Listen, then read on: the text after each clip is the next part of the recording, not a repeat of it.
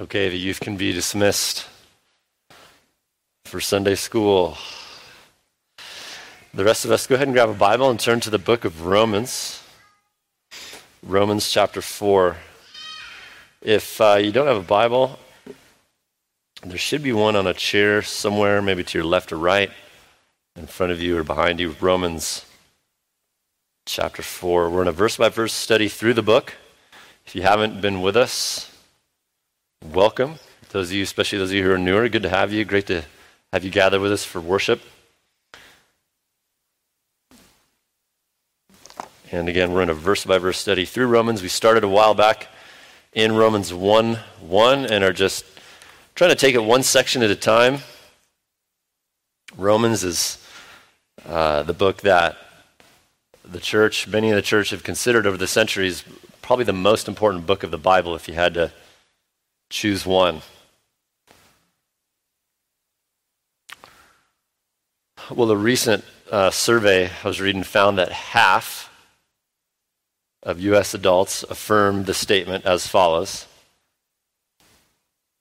a person who is generally good or does enough good things for others will earn a place in heaven.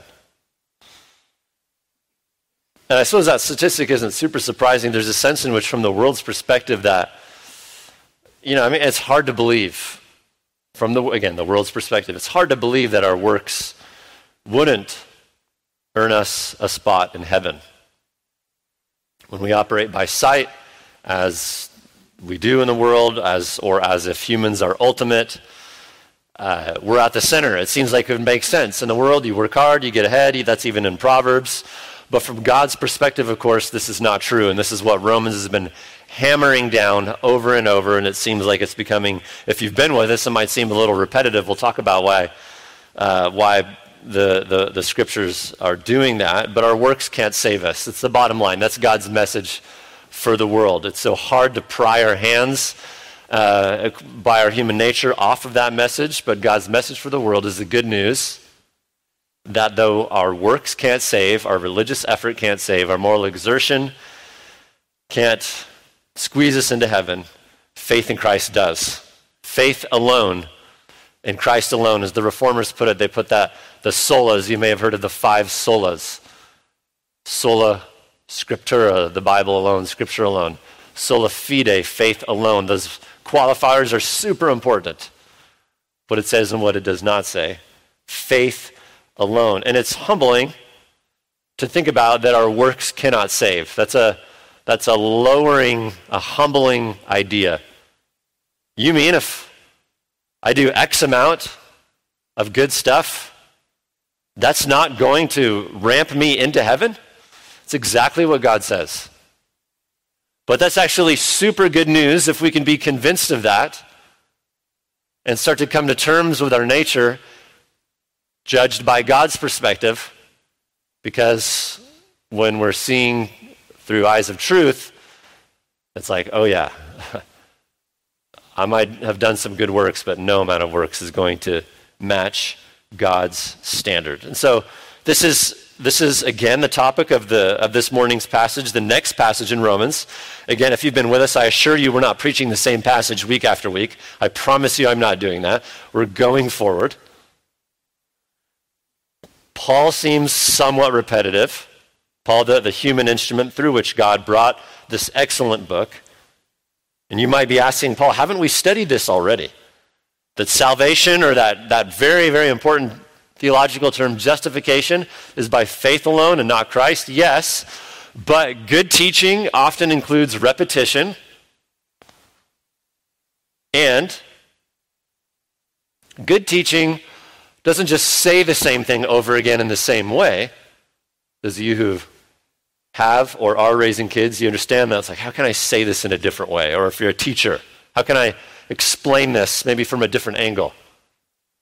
That good teaching repeats things, but maybe with a different angle, different words. And what's happening here in Romans is what Paul explained in verse 21 to the end of chapter 3. He explained like the technicalities of justification by faith alone. Now in In Romans 4, he's illustrating it. So one way, just kind of big picture, to see Romans 3, again, that big turning point, 3:21 to the end of chapter 3 is justification explained. Romans chapter 4, justification illustrated. Explained and then illustrated.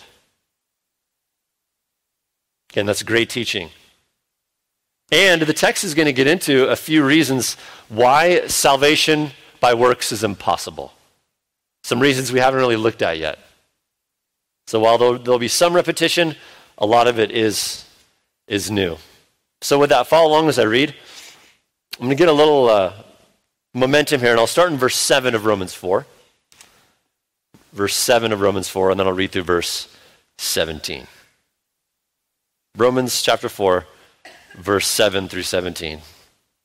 God's inspired, inerrant, and sufficient word reads, "Blessed are those whose lawless deeds have been forgiven and whose sins have been covered. Blessed is the man whose sin the Lord will not take into account. Therefore," verse 9, "is this blessing on the circumcised or on the uncircumcised also? For we say faith was counted to Abraham as righteousness. How then was it counted?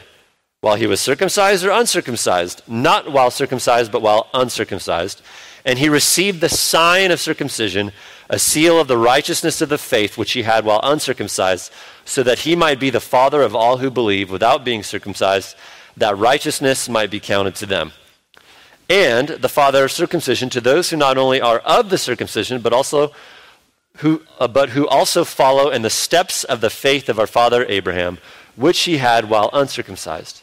For the promise to Abraham, or to his seed, that he would be heir of the world was not through the law, but through the righteousness of faith. For if those who are of the law are heirs, faith has been made empty and the promise has been abolished. For the law brings about wrath, but where there is no law, there also is no trespass. For this reason, it is by faith, in order that it may be according to grace, so that the promise will be guaranteed to all the seed, not only to those who are of the law, but also to those who are of the faith of Abraham, who is the father of us all. As it's written, verse 17, a father of many nations I've made you, in the presence of him whom he believed, even God, who gives life to the dead and calls into being that which does not exist. This is the reading of God's word. So a little reminder of what's going on here in the book of Romans, if you haven't been with us. This first section through chapter 4 is really doing, through chapter 5 I should say, is doing two things in the book of Romans, okay? Number one, it is convincing us, look, you, the human race, all need Jesus, and you need him badly. You need him badly. Whether you come from a totally irreligious background, grew up with no sort of professed formal religion, just lived in total licentiousness as you got older, whatever, or you did grow up in a formal religious background, you were outwardly moral, whatever it might, you don't have a colorful testimony, whatever it might be, Romans 1:18 to the end of chapter 2 is saying, look, you all need Jesus badly, because God's standard to get into heaven is total perfection in thought, word, nature, and deed. That's what's happening. And then from chapter 3, verse 21, again, through chapter 5, there's great news. God has provided the righteousness we lack in the person and the work of the Jesus of the Bible. In his life, that he is the only one that ever lived up to the standard. His death, which pays for the penalty to remove the condemnation that is due us and everyone who has not lived up to the perfection of God's law. And his resurrection, which vindicates all the claims of Christ that he is God, the Savior, the mediator for humanity. And the thesis of the book, just turn back to Romans 1 really quick. Romans chapter 1. the thesis of the book is sort of stated at the beginning in verse 16 and 17. Paul is like just a ninja arguer here. Not arguer like he has a combative spirit, though some may have accused him of that. But in presenting an idea and then proving it's true and going through the technicalities of it to show it. Romans is a very technical book. This section that we're studying in chapter 4 this morning is no exception. Romans 1:16, he kind of gives a thesis. He says this statement, these are like the twin pillars through which you enter Romans. I am not ashamed of the gospel. Remember the gospel, that word gospel means good news. The good news of Christ's death and resurrection in our place for our sins. I'm not ashamed of it. Why aren't you, Paul? For it's the power of God for salvation. Salvation to meet our greatest need. To everyone who believes, for the Jew first and also to the Greek. Or the Greek, sometimes that word is used, Gentile, synonymously, non-Jews. And then verse 17, for in it, that is in the gospel, the righteousness of God is revealed from faith to faith, as it's written, but the righteous will live by faith. So that's the thesis there of the book that Paul is proving throughout, and especially in verses 13 to 17 this morning. That the righteousness that we need, or right standing, right? Enough rightness, enough good works, righteousness to get to heaven. It's from faith to faith. That's emphasizing that it's faith, faith, faith. Because the righteous, and he quotes Habakkuk 2:4, the righteous will live by faith. Back to Romans 4. So that's big idea, and then this semi-technical section of verse 13 to 17 in Romans 4 is setting out to illustrate that through Abraham. Now, why picking up on Abraham here? Why do that? So, part of whom, the demographic to which this part of the book is originally addressed in the first century, were very, very religious Israelites, those in first century Judaism, who were sort of swimming and confused by the error that, okay, my works can launch me into heaven. And they held Abraham in very high esteem, right? He is the father, the ethnic father of Israelites. From him and Sarah the nation came. And there's a lot of stuff written about him in Genesis that he's held high.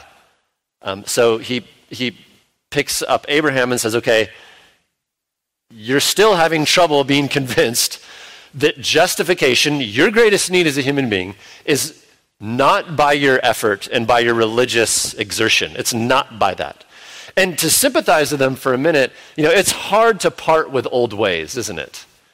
If you've grown up always believing something, always having been taught something, which many of these in the first century Judaism, even now today, as we'll talk about later in the sermon, have, it's hard to kind of release that. And so Paul is kind of a very wise move. He's saying, you guys hold on to Abraham. You think, he's kind of like your moral hero, that you're sort of getting a pass into heaven because you're in his ethnicity and because you hold on to him and hold highly. Let me actually help correct what is the real situation with Abraham. And last week in verses 9 to 12, we saw that he points out this thing to a 21st century Western audience might seem very weird, circumcision, but that was a religious rite or religious ritual or a religious ceremony that was very important to them in that day because it was commanded in Genesis 17 to Abraham. Like, this is a sign. You saw there in verse 11, it was a sign and it was a seal of righteousness. It didn't save. You didn't get to heaven by that. But it was a symbol of something greater, of that I have put my faith in the Lord for forgiveness. At least that's what it was intended to be. But for them it came to be, well, this is part of what I do to get into heaven because it's a religious ceremony. And the modern day equivalent would be something like baptism or another ceremony. Well, I've been baptized, so I'm going to heaven. No, not at all. That's what verse 9 to 12 showed us last week. And then verse 13 to 17, Paul is saying, okay, well, let's talk about the works of Abraham and to illustrate to you that salvation is not by works. Okay? That's what's happening here. And again, if you haven't been with us, and maybe if this term justification is new, again, it addresses the most important need of the human race. Justification in the original Greek is a law term that meant to not gradually infuse or gradually impart or give, but instantly declare the sinner in right standing with God, irreversible, permanent right standing with God, not on the basis of your works, but on the basis of Jesus' life, his righteousness, his substitutionary atoning death on the cross, and his resurrection. That is all accessed by faith. Justification by faith alone. That's our greatest need. Okay? So, from the text, we're going to see 4 points. 4 points to refute salvation by works. 4 points to refute the idea of salvation by works, or 4 refutations of salvation by works. Number 1 is this. Very simply, number 1, the error of works-based righteousness. The error of works-based righteousness exposed. This will be found in verse 13. The error of works-based righteousness exposed. And works-based righteousness, if you've ever heard that phrase, it just means a righteousness or a right standing with God, reconciliation with God, salvation, getting into heaven, that is based upon works. The error of works-based righteousness exposed. Look at verse 13. Paul sort of, in the same vein as the error of salvation by religious ceremony. Verse 13, for the promise to Abraham or to his seed that he would be heir of the world was not through the law, but through the righteousness of faith. So again, the text gets into some semi-technical stuff here as it illustrates salvation by faith in the life of Abraham. The promise, here's what's happening. So the promise to Abraham. Very wise of Paul, again, to hold up Abraham and to bring him forth as an illustration. He's basically saying, okay, I'm gonna talk in your terms now to the religious Jews who thought, he got into heaven by his works. It's hard to divorce ourselves from thoughts we've always had, beliefs we've always had. So, the promise to Abraham, what promise is he talking about? The text is referring to the promise given to Abraham, which was the gospel in seed form. In other words, not fully grown up and revealed yet. In Genesis 12, we don't have time to go there. We've looked at that a few times in our series. You can jot that down. Genesis 12, also in Genesis 18:18, God promises to Abraham about 2100-ish BC. Abraham, who was from Chaldea, he was like a moon worshiper, right? He says, I'm going to do something remarkable through you. I'm going to bring about this ethnic nation, Israelites. I'm going to give you some land. Those who curse you, I'll curse. Those who bless you, I'll bless. And also, I'm going to bless the whole world through you. And that blessing is Christ. The promise teaches, among other things, in seed form. Again, Abraham in 2100 BC and those thereafter up until Christ didn't quite realize what are going to be all the details. It's in seed form or shadow form. We have it now in 3D, especially with the New Testament. The promise teaches, among other things, okay, God's going to create this nation, and through this nation, this nation will be a vehicle through which God will come in human form, Jesus, be Israelite, and provide salvation. Now, turn to Galatians 3:16. Keep your finger there in Romans 4. Galatians 3:16, just a few books ahead. This fleshes Paul again. He was an Israelite, a Jew, very well studied. He was a Pharisee before he came to faith in Christ. And he says this in verse 16. Now the promises were spoken to Abraham and to his seed. He does not say and to seeds as referring to many, but rather to one, and to your seed, that is Christ. So big idea here. the promise of salvation is received through Christ. Christ is the singular seed, Galatians 3:16, through whom the promise, you see that term promise a lot in Romans 4, through whom the promise, the gospel, in other words, comes. Okay? The promise again, one day, through the Israelite nation, Christ is going to come. There's more, though. There's this interesting phrase, and that he would be heir of the world, verse 13 of Romans 4. For the promise to Abraham or to his seed that he would be heir of the world was not through the law. Heir of the world. What is this talking about? What does it mean that Abraham is heir of the world? So this doesn't mean that, Abraham alone is like the owner and inherited earth, and he gets it and we kind of are on his property totally. The idea is looking at what all is involved in salvation that is brought through this seed that Paul mentions in Galatians 3:16, through Christ, ultimately what is involved. Well, part of the salvation blessings that we get through Christ, who came through Abraham, are spiritual and they are physical. Okay? Salvation is spiritual and physical. It is spiritual, and Paul mentions this in Ephesians 1:3. He says, "Blessed be our God and Father and the Lord Jesus Christ, who has blessed us with every spiritual blessing in the heavenly places." Then he goes on to talk about how God has chosen us. He's set his love on us. We have forgiveness. We have assurance of salvation, as we sang about in our last song, through the Holy Spirit, who gives us the assurance, no, you're God's.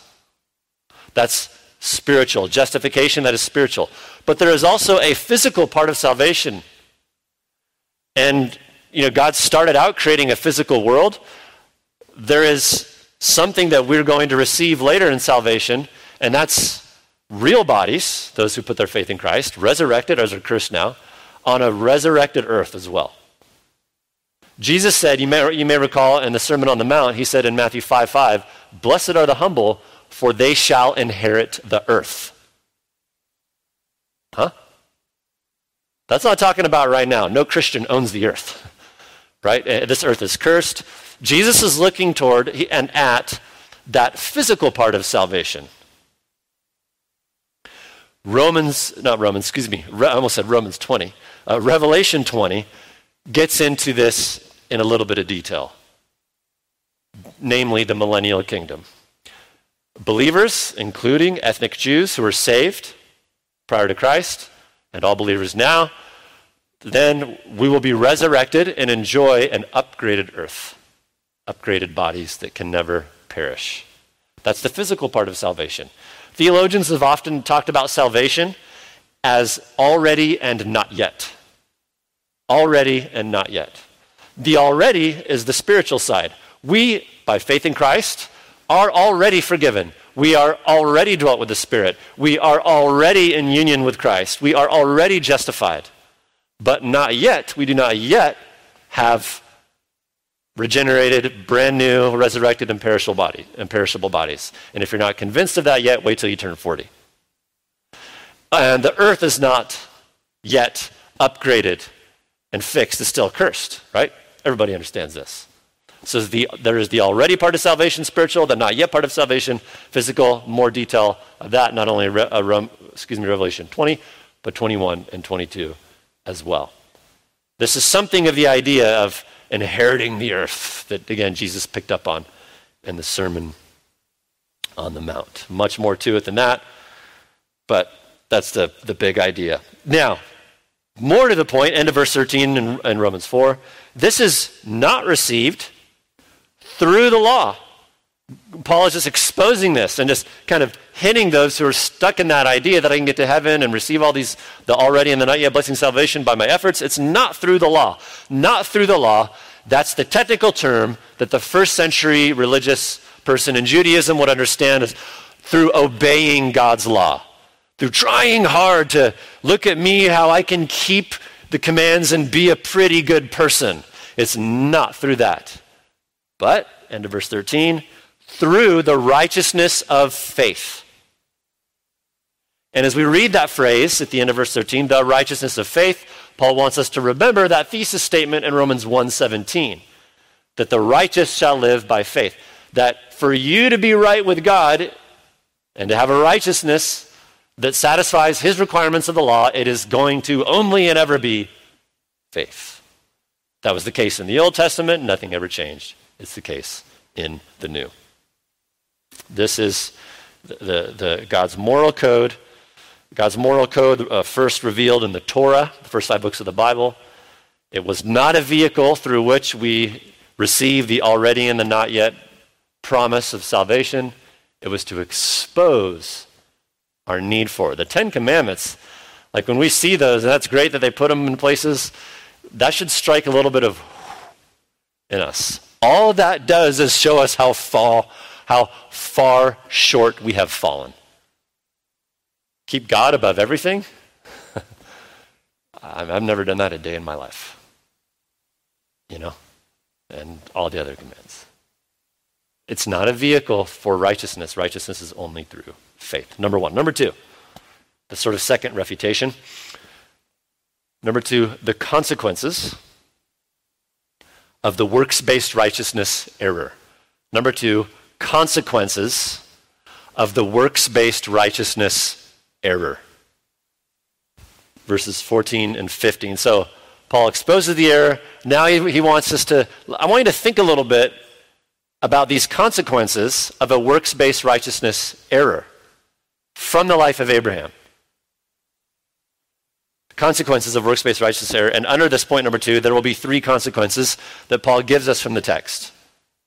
Consequences if you believe in righteousness through the law. Look at verse 14.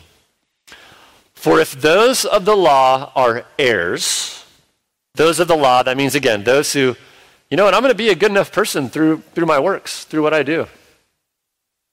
If that's the case, that you're an heir, you're inheriting and receiving the blessings of salvation,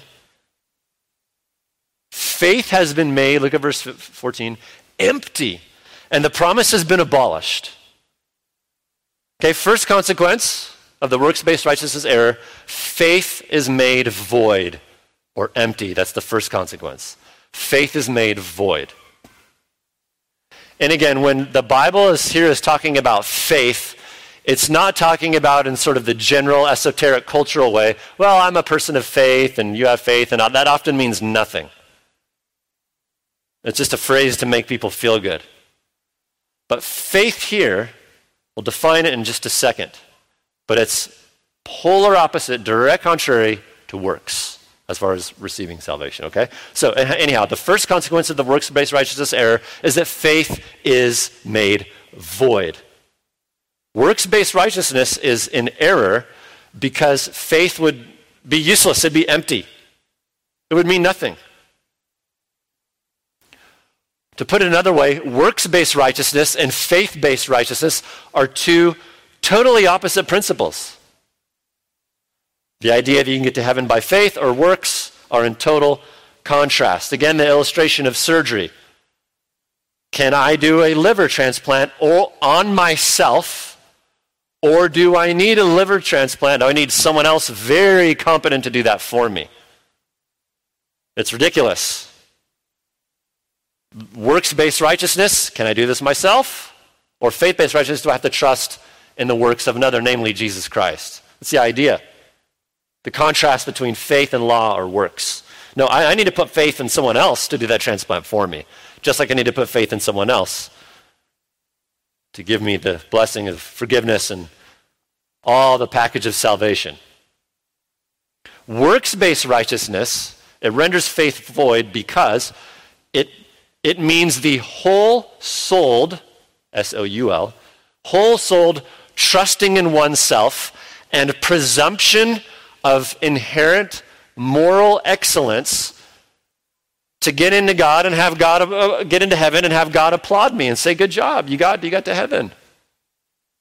Faith-based righteousness means, or faith, put simply, is the whole-souled throwing of the entirety of self upon Jesus Christ, his life, his righteousness, his substitutionary death, his resurrection to receive heaven, to receive the already and not yetness of salvation. Faith is the empty hand before God, put righteousness in this hand because I have none on myself. Works is the presumed full-handedness, look at my works, God, and what I did, and supposing God's going to pat you on the back and say, you're amazing. Works is the entire reliance upon self. Faith is the entire heart reliance bowed before Christ, saying, I need you. God's way of salvation has always been by faith. Hebrews 11:6, without faith, it's impossible to please God. That's the first consequence. The second consequence of the works-based righteousness error is a worthless promise. A worthless promise. Namely, God's promise that Paul is bringing up here for the Israelite, the promise to Abraham, this would be worthless. Why give a promise, the promise of the gospel, if you're so wonderful that you can climb the moral ladder into heaven? It's a worthless promise. That makes no sense. So faith and works are in total contrast, but so is faith and promise. Which promise? Let's scoot this back a little before Abraham even. Remember in Genesis 3:17, when our how many great-grandparents, Adam and Eve, they fall. They disobey God. Immediately, God is so gracious. Immediately as soon as they fall, God gives the promise. Genesis 3:15, it's sometimes called by heady theologians as the proto-evangelion. It just means the first gospel. Where God says to Eve, look, through you one day is going to come, he says, seed, someone is going to come through you who's going to crush Satan and really fix everything. That's the first time the gospel is preached that we know of. And then the promise to Abraham in Genesis 12 is just later fleshing this out. And really much of redemptive history is just fleshing this out more and more. Isaiah 53, he'll be pierced through for our transgressions. That's just fleshing out Genesis 3:15 even more. And then Jesus comes. So that's a promise. Now, question that Paul is sort of putting here before the religious Israelite who thinks they're getting to heaven through their works, or by way of implication, anyone of us today. You're holding on to Abraham. Why did God give that promise to Abraham? Did God give that promise to Abraham because wow, Abraham, you're so morally awesome.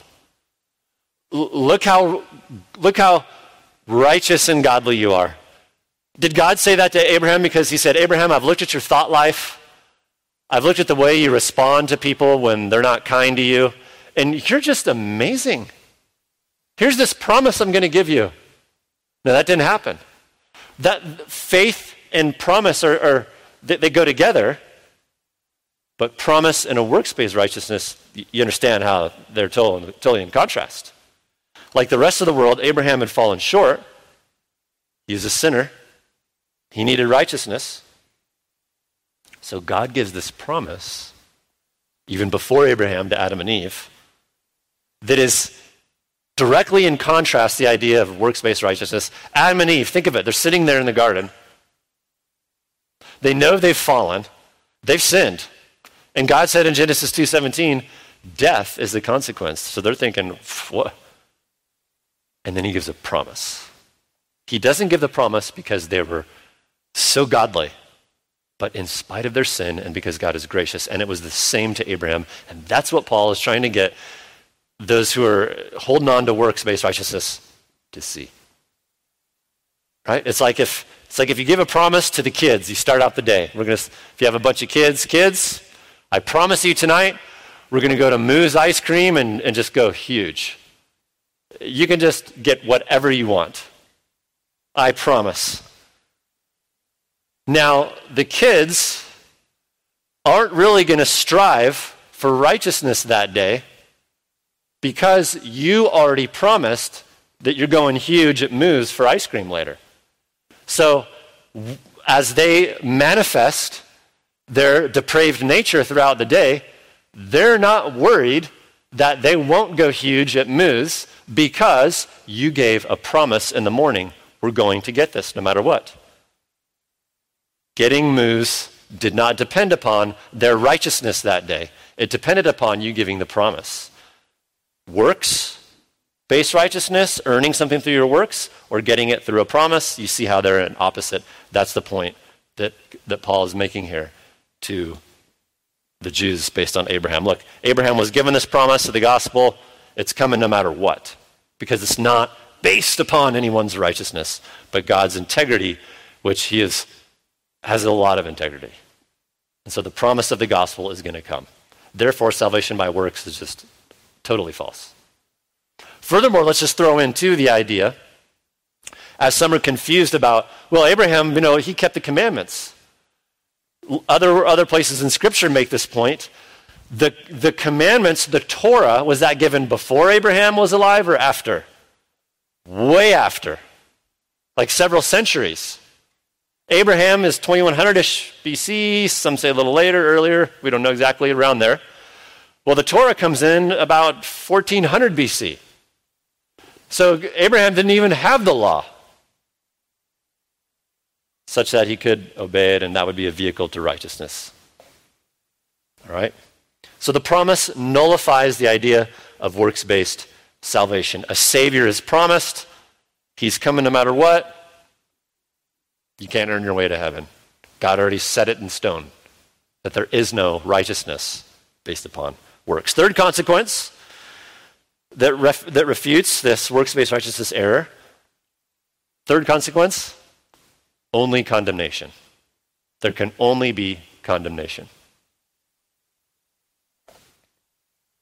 Look at verse 15.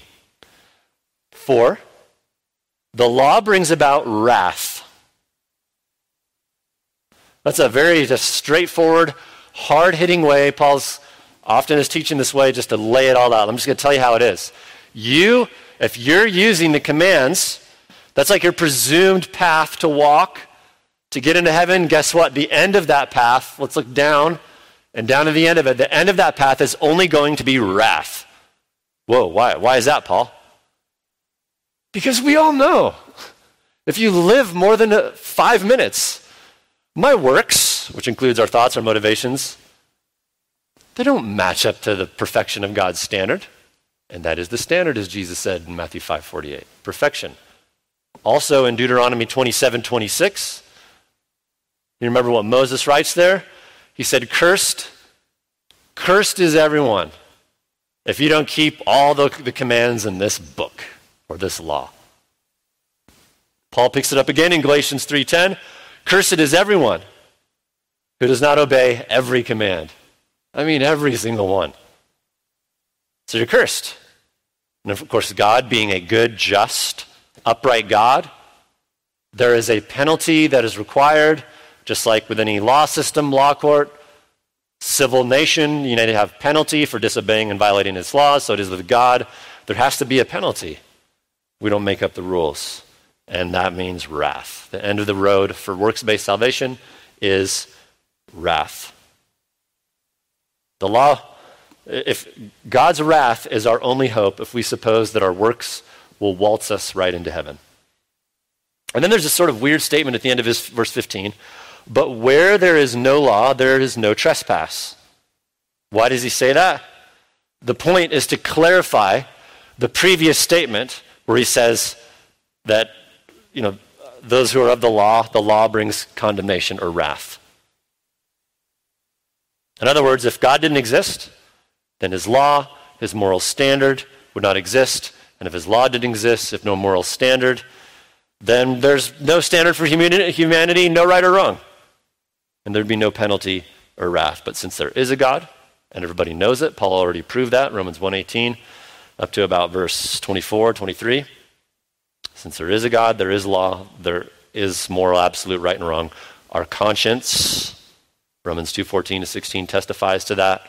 Our natural moral awareness, there is wrath, and there has to be. Therefore, this presumption of works-based righteousness is in total error. The law only brings about wrath. But in Christ, Romans 8:1, there is no condemnation for those who are in Christ Jesus. Throwing anchor and Jesus alone for righteousness is the absolute only way to bypass the law's condemnation. All right, so those are the three consequences of the error of works-based righteousness. That faith is worthless, the promise makes no sense, and the condemnation of the law. Now, number 3, Paul's third refutation here of works-based righteousness error. The reasons for justification by faith alone in Christ alone. Number 3, the reasons for justification by faith alone in Christ alone. This is found in verse 16 and 17. The reasons for justification by faith alone in Christ alone. Look at verse 16. So Paul goes on and says, for this reason it is by faith. It, referring to the already and not yet, the spiritual and physical blessings of salvation that received by faith alone in Christ alone. And then he gives 3 reasons. Kind of parallel the last point. He gives 3 reasons why justification is by faith or faith-based righteousness. Righteousness is in Christ alone. Number 1 is because of the grace of salvation.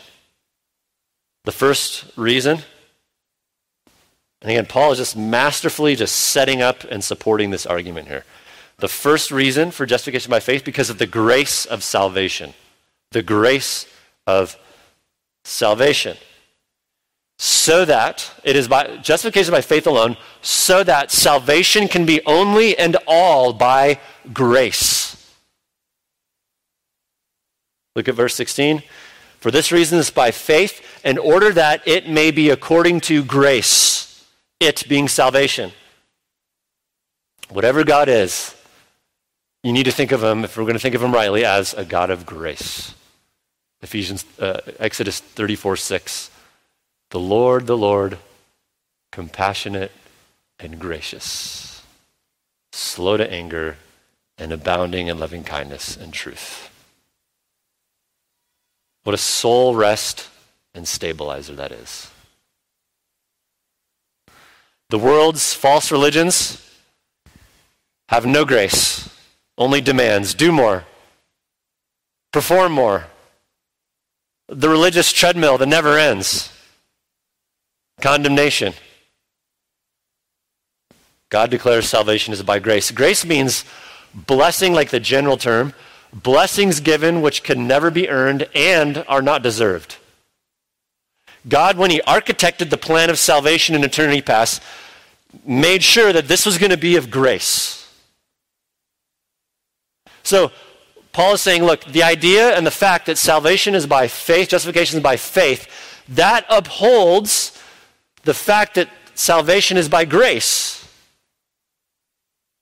Those two go together. They're inseparable. The very definition of grace nullifies any idea that you can get to heaven by your works. Gift given or something earned where I get a high five because you're so great. Romans 11:6 later will go on to say, salvation is by grace, it is no longer on the basis of works. Otherwise, grace is no longer grace. You can't hold the salvation by grace and works at the same time. And we need to lovingly and gently show verses like this to our Roman Catholic friends. As they say works are essential, but they also say it's by grace. You can't say the same thing. Romans 11:6, this section here, and 4:13 and 17 just destroys that. Paul is arguing for that in verse 16.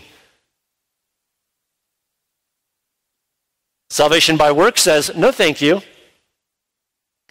I can earn my way to heaven. I don't need grace. Heaven and salvation will be the paycheck that God writes me because I earned it. And I'll strut into heaven. And God will say, that was some moral performance you gave in your life, in your thoughts, your words, your deeds, and inclinations behind closed doors, how you responded to people when they stepped on your big toes. Wow, that was impressive. You earned this. That's what salvation by works implicationally says, no matter what, how we try to finagle that. But God created salvation and said, no. The great verse. Salvation by grace through faith, Ephesians 2:8. It is by grace you are saved, through faith. Again, those are just linked. Not by works. It exists not of yourselves, not by works, so that no one can boast. So this is how they work. Grace is a gift given. Faith is the empty hand that says, oh yeah, I need that gift of justification, of righteousness. That's how they're linked together. Faith ensures it's by grace, not works. If salvation is by grace, furthermore, all glory goes to God. And isn't that another way how God works? How is that? Because it's a gift. You don't receive a gift and say, wow, I'm so amazing that I got this. It was given to you in spite of you. Even more so with salvation. The system of salvation by grace alone and faith alone, the only way of salvation, ensures that every micro ounce of salvation you enjoy now spiritually and you will enjoy then in heaven and a new earth and new bodies, that all glory goes to God. And that's part of the point, because in Isaiah 42:8, God says, in effect, I'm not sharing my glory with anybody. Not a single ounce of it with anybody. All salvation is to the glory and to the credit and the applause of God. When you get to heaven, there's not going to be, balloons for you with your name on them and just applause, and heaven's not going to be about you. It's going to be about this great loving God through whom salvation came on the basis of grace. That's the first reason for justification. Second reason, got to speed it up a little bit here. The second reason is the guarantee of salvation. The second reason for justification is the guarantee of salvation. That salvation is a guarantee. Look at verse 16. In order that it may be according to grace, so that the promise will be guaranteed to all the seed. This here talking about all who follow in the steps, as we saw previously, of Abraham. Abraham, our spiritual father. We put faith in Christ. He's the prototype. That there's a guarantee. That's the thing we want us to focus on for a minute. Guarantee means a certainty with no possibility of doubt. 110% this thing's happening. And this is all linked. This is all like fitting together. Promise, faith, grace. Faith ensures that salvation is guaranteed, that it's faith in another. And this is just fantastic news. How does this work together? Because if salvation is by works, if salvation is based upon how godly you perform in your thoughts, words, deeds, nature on a daily basis, how certain are you of your salvation? If you're honest. For me, it's 0. I have a 0.0% chance of certainty and guarantee of salvation. There's no certainty. Any system that teaches works-based righteousness, again, like Roman Catholicism, can never guarantee, sadly, salvation. Why? Because how do you ever know if you've done enough in your thoughts, your words, and deeds to get to heaven? How can you be like, oh, today, I've done enough, I've arrived. This is why Rome, in times like 13th century, 12th century, had to create the system of purgatory and indulgences. Because you can just never know. We fall so short. What a terrifying thing to live with. I have no guarantee. I don't know if I'm going to heaven. But faith, on the other hand, salvation by faith is certain. Why? Because faith links salvation not to my moral performance, but to the person and the righteousness and the death and the resurrection of Jesus Christ. It latches on. Faith just straps you and unites you to Jesus Christ. Therefore, verse 16, you have assurance of salvation. So on your bad days, your days you're struggling, your days where you just see, man, I fall so far short. The guarantee of salvation and justification is in no way jeopardized because the assurance and really the security of that salvation is not in how much moral money you're putting in your bank every day, though we do need to live godly, obviously, and Romans 6-8 will deal with that. But it's on Christ. Faith trusts not in ourselves and our moral performance, but in Christ. And third reason for justification by faith, the availability of salvation. The availability of salvation, verse 16 and 17, the availability. Look there to verse 16.